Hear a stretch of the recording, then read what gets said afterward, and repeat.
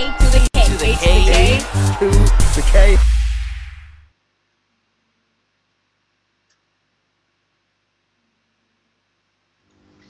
Hello, welcome to the A to the K wrestling show where A to the Kania is running wild, brother. We are here to do WrestleMania Rewind, so... Not just any WrestleMania Rewind, Carl. The most interactive WrestleMania Rewind in the social media world, probably. I like that. You should be in marketing, I think. But you're right. We obviously, if you follow us on Instagram, we brought back our tournament bracket for A to the Kania 2. We love a good tourney. Yeah, we do. And we asked you to decide the greatest WrestleMania match of all time.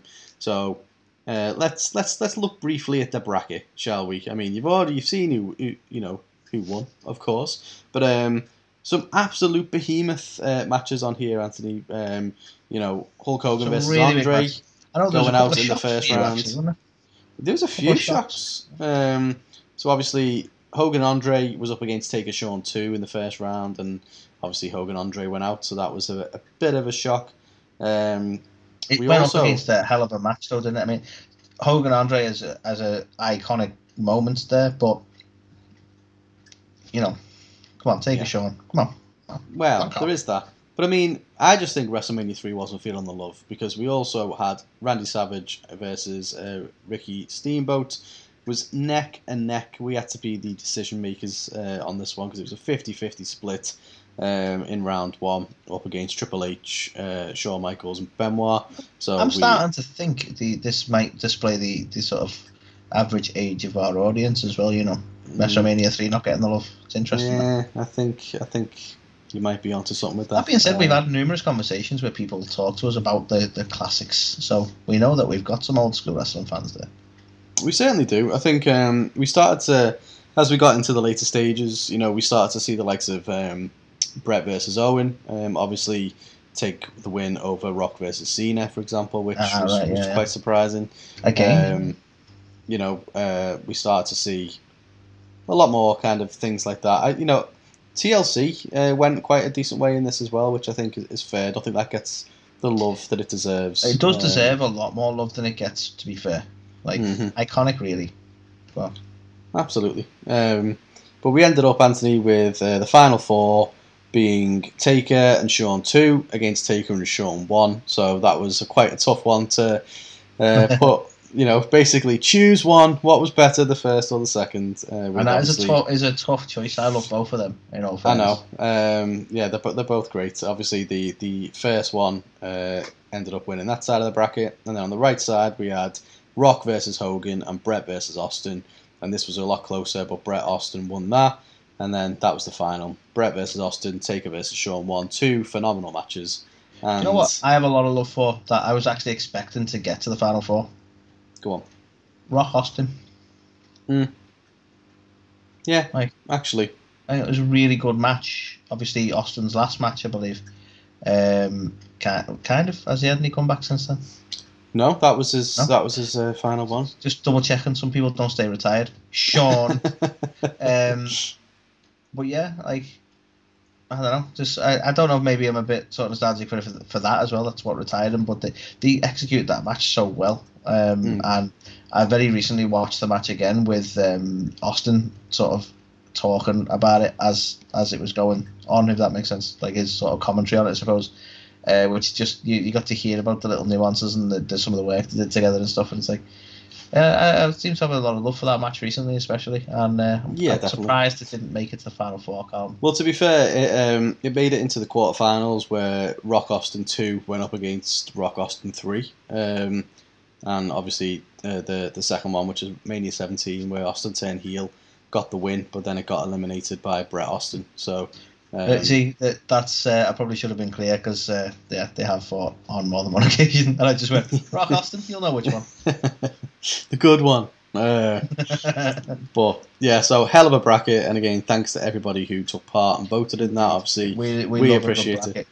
We love a good tourney, and we love a bit of participation. So yes, we do. Ticked all the boxes. And the winner was crowned, Anthony, as Undertaker versus Shawn Michaels, numero uno, WrestleMania 25. Before we talk about it, I want to know something, Carl. Go on. This is what the audience picked. Was this your pick? So my pick was going to be Brett versus Austin. I think anybody who has watched or listened to this show knows my love for that match. I even suggested it to Lady Bird, obviously Lady Bird Monroe. If you haven't caught that interview yet, we think she's a super bright up and comer that is going to have a really big future. So we started chatting about matches with her, and that was one of the matches we suggested that she take a look at.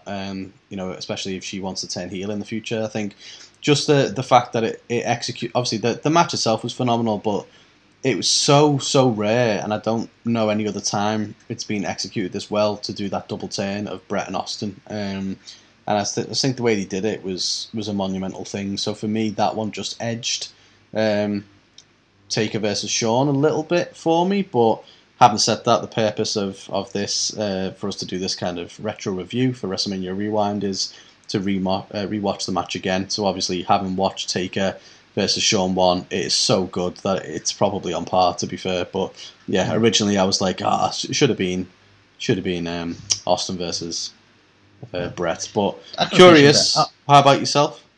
Well, I'm not just saying this, Carl. It'll feel a little bit like I am, but it was always going to be a Taker Shawn match for me, and I do think this was probably the better one. Like, it's hard because they were both incredible, but I think this probably was the better one, especially because I think the theme was a little better this time. Yeah. Oh, yeah. I wasn't overly this sounds horrible. I wasn't overly invested in Shawn being retired on the second one. I'm like, good.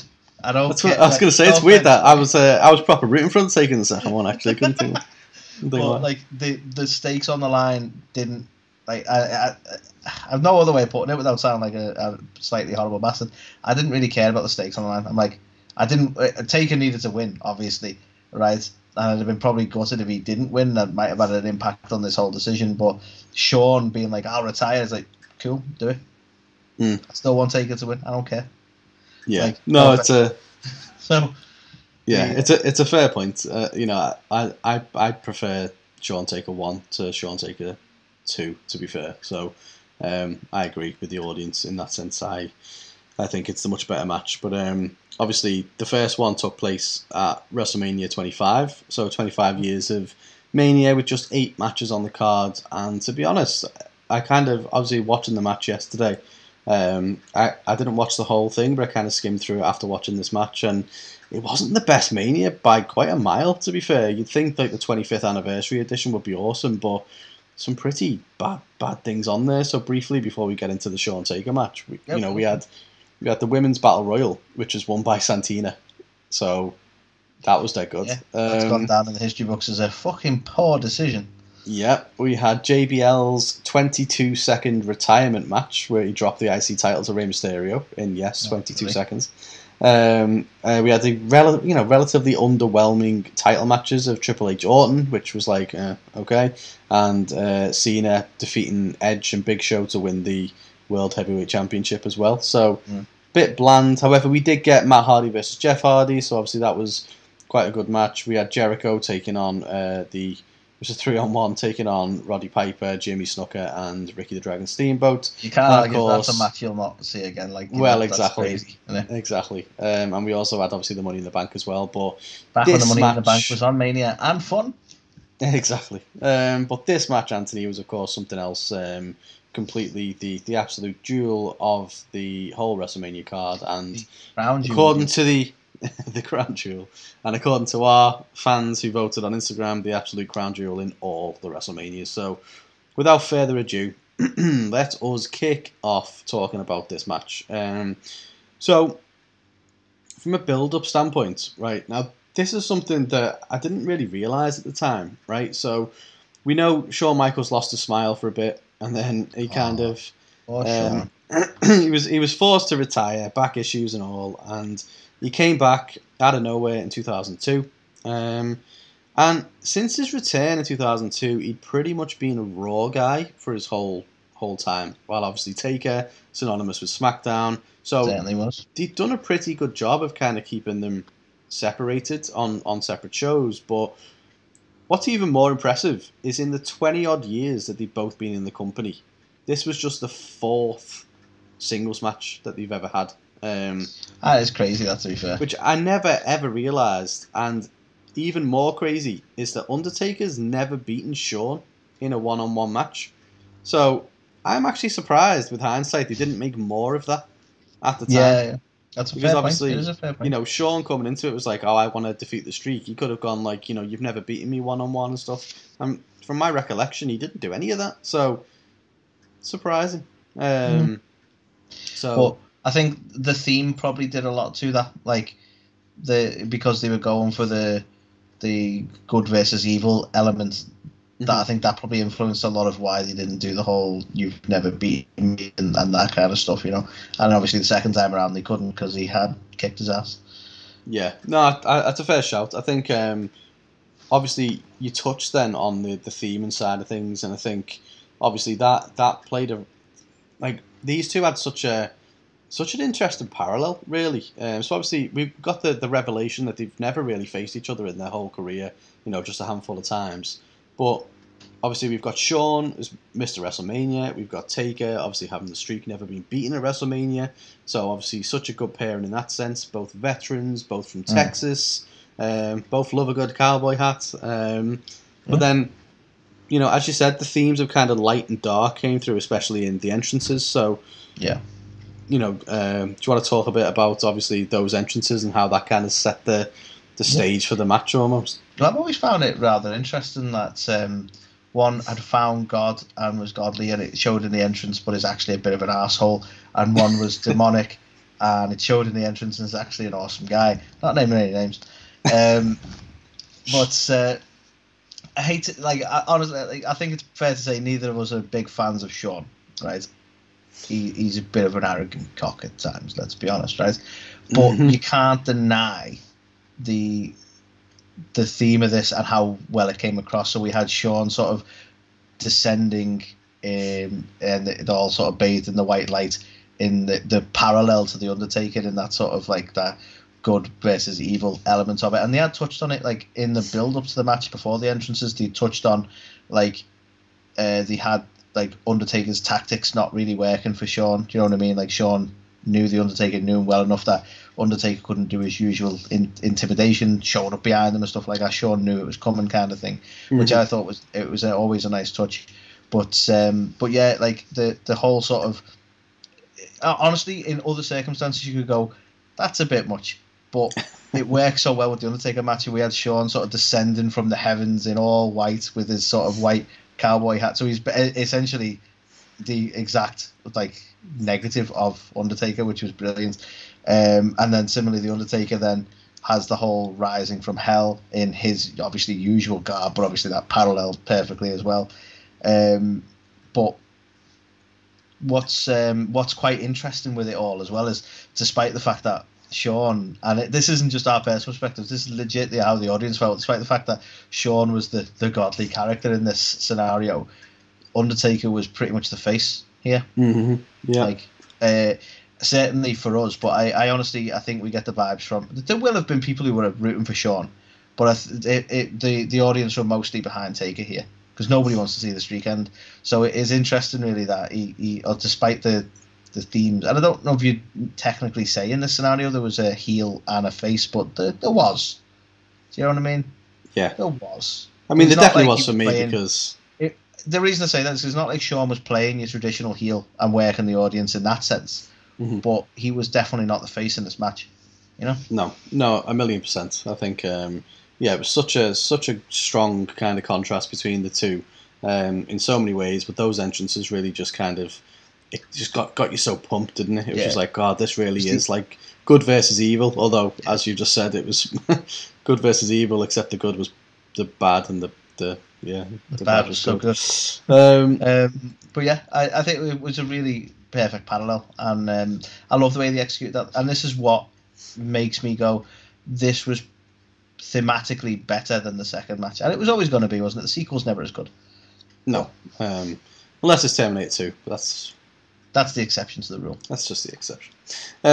So we move then obviously into the match itself, and I've seen a lot of wrestling matches in my time, Anthony. This was wrestling psychology at its finest. I think you'll agree. I think the whole story made sense. It was very much, as well as the good versus evil, kind of light versus dark thing as well. You've also got kind of power versus speed, essentially. So you've got Shawn, trying to use his advantages of being quick and getting some quick attacks in and then getting out of the way, kind of thing, and take Taker when he can pin him down, using his kind of powerful move set to basically take him out. So really good psychology at play. I think things like you mentioned that there's no kind of real heels and stuff like that, but Shawn was still doing kind of slightly heel tactics in this. So faking a knee injury, just to try and get the advantage, because ultimately he's not really the wily vet, because let's be honest, they're both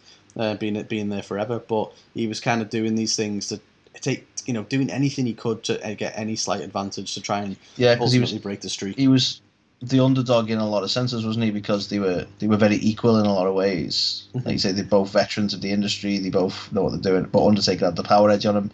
And like you say, Shawn did have the speed edge, but you can't just rely on the speed. So you have to find a way of taking him down. And like you say, that leads to your sort of tactical heel-like moves. Yeah, I mean, like there was a point in there where, obviously, after that absolutely insane dive to the outside that Taker did, where the cameraman did not catch him, by the way, literally head first onto the floor.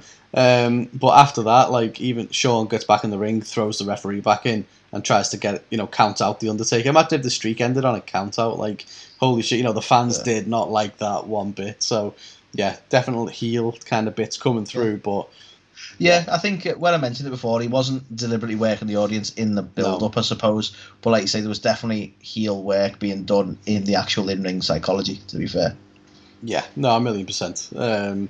So I really enjoyed all that kind of thing. And obviously, even we talk about parallels, even just simple stuff, for every sit-up that The Undertaker did, there was a kip-up from Michaels or vice versa. And it was so...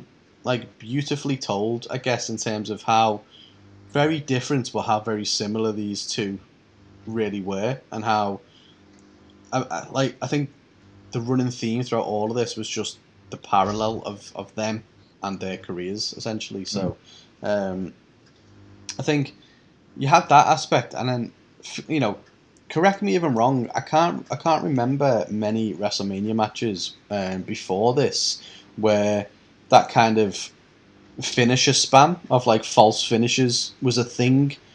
For me, this was one of the first ones. Maybe Rock Austin might have done it. I was going to say, you may have had a previous, or I'll be honest, Cena was in the scene at this point, so you might have had a couple of Cena moments like that as well. Yeah, possibly. But it certainly wasn't as overdone as it is today at that time. No. So, and it's for me, and this is what is so sad when you look back at. I think I messaged you on WhatsApp about it when I was watching it, but it's the thing that stands out when you watch older matches is just how into it the fans are. And I know it's WrestleMania, so it's a whole different type of fan. These are the hardcore, I have to be at WrestleMania to see this kind of thing. But my God, the fans were so into this with every false finish and stuff honestly, like that. It makes you realise just how much enthusiasm seems to have gone. There's audiences there now that aren't anywhere near as sort of hyped or driven as these guys. Like you say, the audience were here for this. They were proper here for this match. Yeah, they were so invested, and it's even for us, obviously we already knew the outcome of this, but even watching this live, we knew the Undertaker streak would never end. I mean, look how that turned out. But we were so adamant, it's never going to end. He's going to retire. But at the same time, you're on the edge of your seat, going, "Oh my God, his streak is going to be over now." Honestly, hindsight's a wonderful thing, because we know the shock that we had when Brock broke it, but we just never thought it was going to be a thing, and yet we were that invested. There was moments that, like you say, you knew it went, but then you go, it is Mr. WrestleMania. Like you say, you got that nickname for a reason. If anyone's going to do it, it probably would be Shawn, and this match is getting a little scary now. There were times you think, oh shit, this is going to be it. And honestly, I've said this to you a few times, but I wouldn't have actually been like massively upset if it was on this match. No, I think you said that before when we've discussed this. I think Yeah. if anyone was going to break the streak, you probably would rather it be Michaels, wouldn't you? Yeah, I think it was more deserved. I think that like again watching this back for this segment makes me say that again. Like I've nothing against Brock, but this was more deserved. Like if anyone deserved to win the match and take the streak, it was this match right here. Like the Brock thing was good shock value, but what did it do really? Like I think we've had this argument before because I think you correct me if I'm wrong. I don't want to put words in your mouth, but you've argued that it did do good things for Brock. Yeah, I think it did. I think so.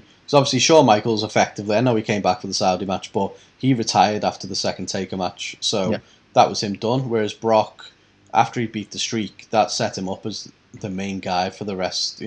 Is the rest of his tenure basically, whether he was there full time or part time or what. But like, ever since then, he has just been like god tier level, hasn't he? Where when he came back for that match, I think I said to you, I just kind of slept on him to think, there's no way Brock's going to beat the streak. They haven't even built it up or anything like that. It's just going to be like a quick win for Taker, which is why it was so shocking at the time. So, yeah, it definitely elevated him to... It's a fair point. I think that's probably what I struggle with because I find it easy to look at Brock as like a big deal now because that's how he's treated, but this is probably what put him in that S tier, if you will.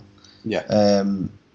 Which is easy to forget, I suppose, but I always put the argument here, and I know we've had this discussion in the past, that Brock would have got there anyway, but by what mechanism? It is a fair point, Yeah, I think to your point on this as well, like it would have made a lot of sense as well, and it would have been very poetic if it had been Michaels to be the one who did end the streak here. But yeah, I'm glad it wasn't. But that's just because I don't like Shawn Michaels.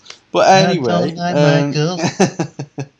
but yeah, I think you can definitely say as well. So obviously there was a lot of finisher spams and stuff like that, and a lot of near falls. But Shawn was very protected in this. If you think about it, he kicked out of like 2 tombstones or last rides. A fucking a Hell's Gate. He managed to get that. Like Taker literally threw everything at him, and Shawn kicked out of all of it. To be fair, so and again that's what put you on that point of going, shit, is Shawn going to do this? Yeah, like I can't remember what it was. There was a point towards the end where it was like he somehow managed to kick out of a tombstone or something, and it was like, oh no way. And then just out of nowhere, he hit a fucking sweet chin music, and all the fans just went, "Fuck!" Like everyone just like collectively went, "He's gonna lose the streak," and it was so surreal to see like all the fans just in unison just go, "Oof!" Like. I love it. I love it. Like this is what you miss now with finishes being overdone because that, like you say, because finishes weren't being spammed anywhere near as much at that time. When he hit that, you go, "Oh shit," because that's usually at the end of it. Yeah. Whereas now, I don't think you get a super kick done, and people go, "Well, he's not kicking out." Like exactly. It's just expected, isn't it? You always kick out of the first 3 finishes. Yeah, it's such a shame, isn't it? Because it has gone that way now, where it, unfortunately, if you just do a match where one finisher puts someone out, it's like, oh, is that it? Well, he beat him pretty easily. It's like, taking someone's finish is, it's not what it once was, let's say. No. I love that there's still a few protected ones, like the curb stomp and even the RKO to a degree, where instead of like hitting it and then not getting the pin, they tend to more do he went for it and it didn't get it. Do you know what I mean? Like we had that a few times with they were trying to do it with McIntyre. I feel like they may have dropped the ball with McIntyre's Claymore a little bit, but they did that with McIntyre's Claymore a few times, didn't they? Where he just was not able to hit the Claymore. It wasn't that he hit it and it didn't work. And I prefer it when they protect the finisher like that, and you go, he's just not been able to get to his finisher, which is fair. Yeah, defo. But yeah, I think, to be honest, maybe the reason that we're in this kind of finisher spam position that we're in now is a result of how good this match was and how much people loved it, to the point where that's just kind of where naturally the progression went. You tend to imitate the things you like, don't you? So yeah, that's a fair point. That is a fair point. I never looked at it that way.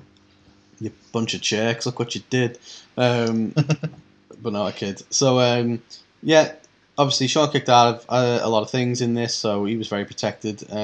What I also thought was interesting is, so there was only 8 matches on the card, and this went on match number 6 of 8, I believe. But it was actually the longest match of the card, but only rocked up around 30 minutes. So, it's honestly like I don't know how you feel about this, but I would have been tempted to put this as the main event, right? Yeah. Also, because doing that would have made people think, shit, the streak's ending, even more so. Well, It exactly. would have been fun for that. But I certainly didn't envy, Cena and Edge and Big Show going on after these. No, that's the thing. And then, and it's for a title as well. Like when your title match is the less big deal on the card, that's crazy, isn't it? Really. Well, that's it, and you can tell. I don't know. I don't want to shit on Triple H and Orton, but you can tell by the end of the show when it's on to the final match, which is them two. Like the wind's kind of gone out of the fans because how do you? Because everyone's climaxed and now we're having to sit through all that. Well, exactly. Yeah. Like just want to have a sleep after that. It was so good. But yeah, legit. You can see it. So it's a shame for the ones who had to follow it. But yeah, just such a good match. Was there anything that jumped out, to you particularly that that we haven't covered in terms of the actual match itself before we get onto the finish? To be fair, I think it's been quite a fair talk on the match as a whole. Like, there's no particular standout moments, I don't suppose, that we haven't already mentioned. And I think, as you say, at the time it was quite a unique take on the finishes, and yeah, I don't think there's much else I can add to that really. But no, okay. Other than that, these two, it just, again, without like moaning about Sean, well, commending Sean, as I like, we're not big fans of Sean, right? But you can't deny that he's fucking good, isn't he? I want him to not be. I really want him to not be, but he is fucking good, isn't he? To be fair. It's annoying, isn't it? Because like you kind of I think we obviously message about stuff like that. As we're watching it and things like that, and everyone know I don't like Shawn Michaels. I'm a Bret guy. I can't let it go. I know Bret's let it go. I can't let it go. He's just. I know it happened to Bret and he let it go. But I will never. But I will never let it go. I just think he's a little snake. So I don't like the guy. Yeah. But it's a shame because obviously he's so good, and like this match proves it. I honestly wish I liked the guy, but. This for me though, like I caught most of Sean's career in the later years, if you know what I mean. So I sort of got it from his comeback. So I've seen bits from way back when, but I started with wrestling after Sean came back. You know what I mean? Yeah. So I didn't, and I'm not saying like he was more stale, but I didn't see a great deal of like fantastic in-ring work from him. So I think this match is one of them when it goes down, you go, he's actually really fucking good in the ring. Like most of what I got was like DX is back and we're going to be goofy and tell jokes and stuff, which is fun. It's great, but like this just showed that like he was a really talented guy for all his flaws. No, definitely. I mean, you don't get the moniker Mr. WrestleMania for nothing, do you? So fair play to him. He featured on a lot of the matches in that bracket. So and obviously deserving winner overall. But the thing that I wanted to touch on just finally about the match was the finish itself. So I was a big fan of the finish. Something similar happened earlier in the match where Sean does that thing. I think they've now called it like skinning the cat, haven't they? Where he goes over the rope and then he manages to kind of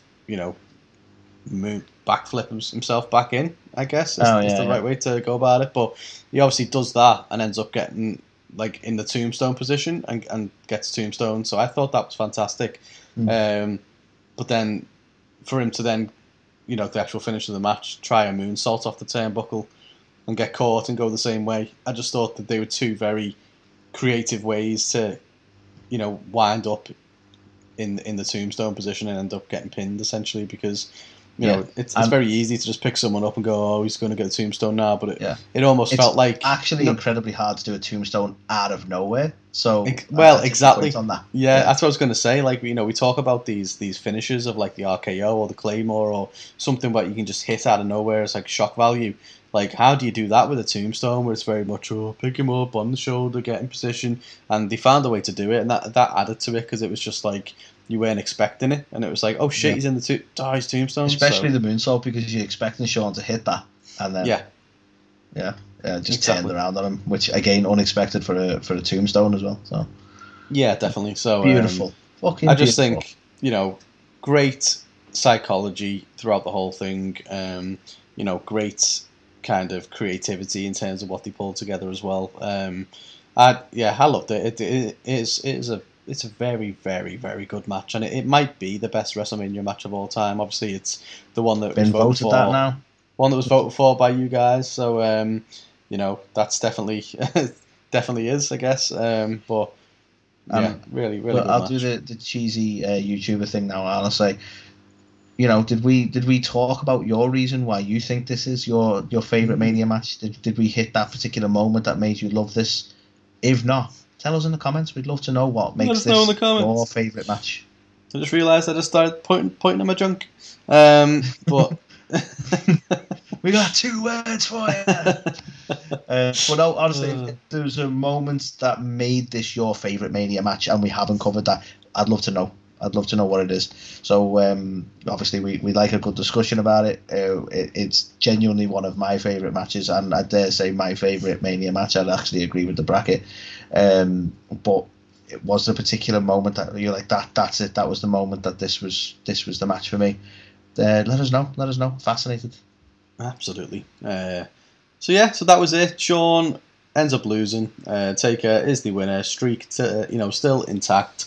Sean goes away for a bit, comes back, does some DXy things for the rest of the year before he decides, you know what, I'm going to end the streak. I'm going to put my career on the line. And then, as we know, the rest was history. They have another match, which isn't as good as this one, as you guys voted.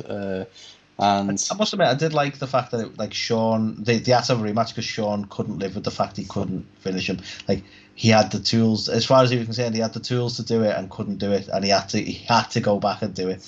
I kind of like that, but it just wasn't as good thematically as the first. No. And it was a good match, and obviously the stakes were higher the second one, but yeah, it couldn't top the first, unfortunately. But it's just annoying that obviously Triple H had to then go and do the same thing for the next 2 years as well, didn't he? Just out of nowhere. Because he's trying to avenge his buddy. Yeah, and then the final time he avenging his buddy in a cell. Yeah. You don't go to hell in a cell, do you? Crazy. Exactly. So thanks again for taking part in the tournament bracket. We do appreciate it. We'll probably try and do some more just cool things like this for segments going forward. I think instead of making it just an annual kind of A to the Cania type tradition. I know we do the prediction series and stuff like that anyway, so there's always a lot to get involved in. But I think whether we do something for like a what if episode or whether we do some other kind of tournament type thing.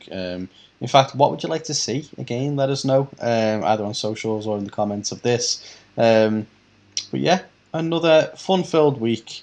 A to the Cania, running wild. Got some more exciting things in store. Don't forget about our competition as well. You can win yourself a WWE t-shirt of your choice. And we're going to be launching something pretty cool in the next day or two called Mania Memories. #Mania Memories. Where you've got to let us know what some of your favourite Mania memories are, and you can win WrestleMania on us. So stay tuned for that. Do it. So until next time, thanks again. Another fun-filled week. If you've not checked out the Ringside Report, go and check that out now. We've got a lot of news over there about the likes of the Hall of Fame, Cody Rhodes, etc. And obviously This Week in Wrestling, where we give our take on the big shows over the past week. So, another fun-filled week, and we will play a little advertisement for the upcoming convention for the Love of Wrestling, which takes place in April in Liverpool this year. So we'll play that shortly. If you haven't already, follow us on all the places. And, you know, watch us, listen to us. We're everywhere. True. That's what we do. Mm-hmm. So until next time, goodbye.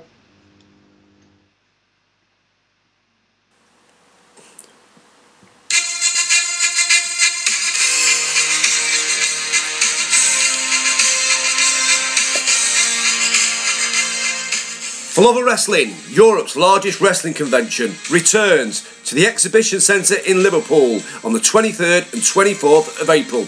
Guests this year include Diva of the Decade, Trish Stratus, the Wrestling God, JBL, the Dudley Boys, Torrie Wilson, and just announced MJF from AEW. We will also be doing a Wyatt family reunion as we welcome Eric Rowan, the man formerly known as Braun Strowman, and indeed the Fiend Bray Wyatt. Also just announced is the man, the legend, the icon, Sting. And of course, your Olympic gold medalist, Kurt Angle. This and many, many, many more guests, as well as prop builds, Q&As with all of the wrestlers, and some of the biggest wrestling collections in the world on display from our exhibitors. Get your tickets at forloveofwrestling.co.uk or search Facebook or Twitter for the Love of Wrestling. For the Love of Wrestling, Europe's biggest wrestling convention, returns to Liverpool the 23rd and the 24th of April. Hey everybody, this is Thunder Rosa and you're watching or listening A to the K. A to the K. A to the K. A to the K. A to the K.